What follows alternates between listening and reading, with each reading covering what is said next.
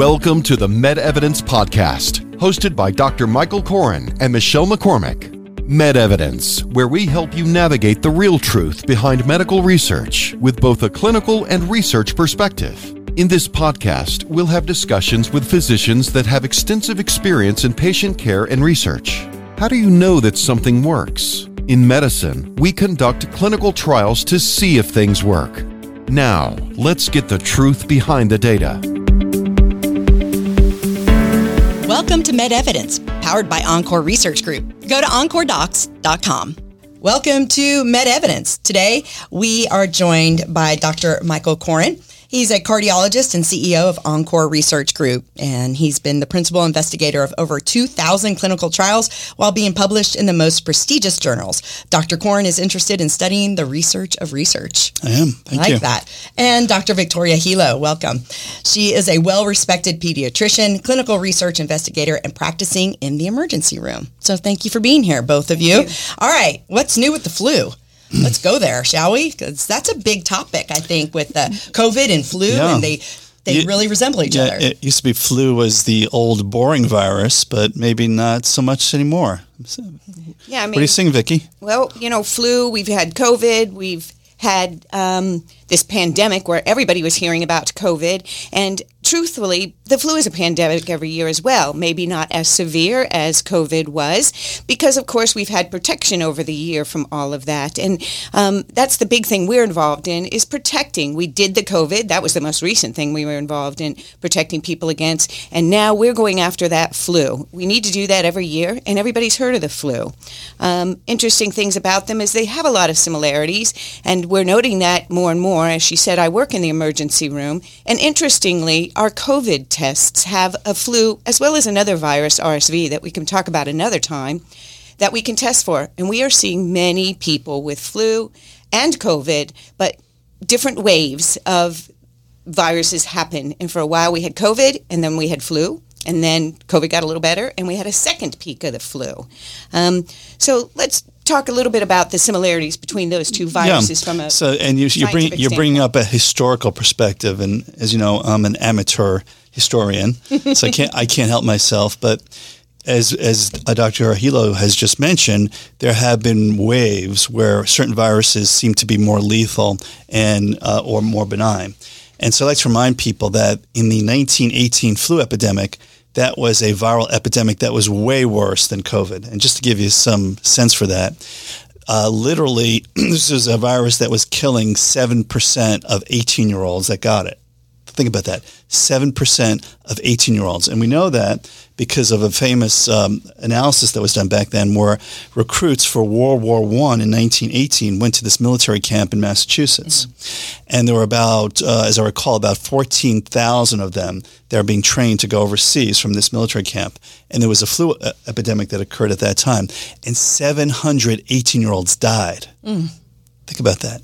700 18-year-olds died out of 14,000. So that's a 5% mortality rate over the course of a month. That's a lot. For the flu. Yeah. So the flu can be incredibly nasty. And getting to Dr. Hilo's point, the flu shares certain characteristics with COVID. And those characteristics are, it's an RNA virus. So it's a virus that has nuclear material that's RNA versus DNA. Mm-hmm. Some viruses have DNA, some have RNA, and both COVID and flu have RNA. They both have 8 genes. They're incredibly simple organisms. There's only 8 genes in these things, but it's enough to keep these viruses going and to do their work of infecting cells. And are they the same 8 genes? No, well, they're a little different. They're not exactly the same, although they have similar functions. Okay, all right. And you're getting to a very important point, is that one of the most important functions for viruses to survive is they need to infect human cells. Okay. And they actually infect human cells through something called the ACE receptor. So I don't want to get too nerdy here because we're just starting this talk. We could go down a rabbit hole. Yeah, we can. But anything like a virus can't get into a cell unless there's an entry point. Okay, that makes sense. Right. And so both flu and COVID, they have slightly different mechanisms to get into the cells, but they basically get into vulnerable cells using a similar mechanism or a similar entry point. Okay. So there's a lot of correlations between the two. Yeah, but the other thing about that simplicity is, although it's only 8 genes, that that simplicity lends itself to easily being mutated, and so therefore it changes. As we've heard with the COVID vaccine, we've gone through the wild type, and then Delta, and then Omicron, and then Beta, and all of these different mutations, some of which have been more virulent or stronger, more deadly, causing more illness, and the illnesses even vary depending on some of those mutations. Well, we've seen that same thing every year with the flu. I'm sure everybody's heard about, this year's flu contains this strain and that strain. And we're going to talk about that and how important that is in trying to make a vaccine to help all of this. And again, as simple as they are, they can cause severe disease. So we don't mean to imply that this is a simple illness and you can get over it quickly, because it's simply not the truth. And so, we've learned through these mutations that we need to keep on top of it. And one of the things that is important is keeping on top of it with a vaccine and trying to make a good vaccine. And the ways to help protect against it are to protect from getting sick, and then more importantly, if you do happen to get the vaccine, to keep from getting severely ill. So we're going to talk about two of the strategies of protecting from getting the virus at all, and then if you do, to not get severe disease. And I'm going to point out another similarity, and also a reason that local knowledge is extraordinarily important when you deal with this. And that is because they can both mutate easily. Both flu and COVID can mutate easily. There's going to be changes over weeks. Mm-hmm. So what's true in July is not necessarily true in September. Mm-hmm. And we need people like Dr. Hilo, who are in the ER, that are have their finger on the pulse, per se, and they can say, hey, now we know we're seeing this type of strain. This type of strain is really nasty. And so we're worried more about the flu in September. And actually, in August, we're more worried about COVID because that's what we're seeing. Okay. So these things change fairly rapidly, and the knowledge of local physicians is extraordinarily important in terms of treating these things well and knowing what to look for. Yeah, I always hear people say, well, I got the shot and then I got a different strain, so with the vaccine. So I see what you're saying about, is that localized? Yeah, and it's just human nature. So everybody's talking about COVID, so you feel like crap, and you say, I must have COVID. Well, no. Dr. Hilo knows that the last week it's been all flu, right, or it's been all RSV. Okay. Right. And again, because these viruses spread like viruses, right, they will change fairly rapidly, and local clinicians will know what's going on. Yeah. Did we see a drop in flu over the past few years because of the COVID pandemic? We definitely saw a drop in the incidence of flu, partially because of the strategies that we were using for COVID, because COVID was a pandemic and it was in the news and everybody was wearing masks and using gloves and doing the COVID handshake elbow to elbow. We were decreasing the spread of viruses in general. And so we did see a decrease in illnesses in general. I can tell you the census in the emergency room plummeted, not only because people were scared to go there and pick up COVID, but because viruses weren't being transmitted to begin with. It was quite an interesting phenomenon.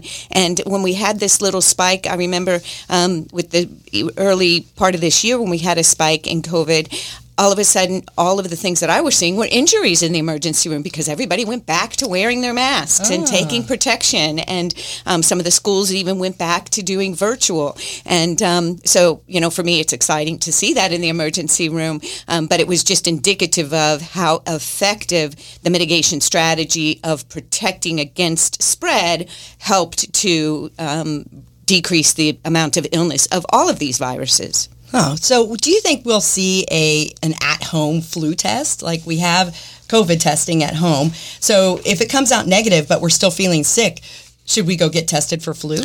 Well, the technology is there, and the question is deploying it and how practical that is. Mm-hmm. So do we expect people to have their RSV, flu, COVID, and parainfluenza virus kits and all lined up and figure out which one it is, or do you go to an urgent care clinic and get a panel? Right. So all these things are possible, but ultimately we'll have test at home kits that look at all the different viruses. Mm-hmm. And otherwise, you're literally doing a different kit for every possibility. Right. And it can get confusing. Well, I think my COVID test is possible. No, it was my flu test. No, it was my parainfluenza virus. Right. I mean, if I test negative at home with my COVID test and I'm still feeling bad. Right.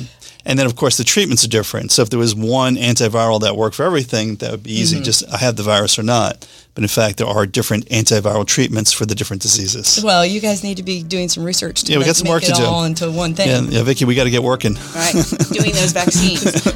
But let's just talk about this whole idea of mitigation strategies, of things that we can do to protect. I'm your host, Michelle McCormick, and we want to thank Dr. Michael Koren for his clinical and research perspective behind the science in this episode of Med Evidence, the truth behind the data.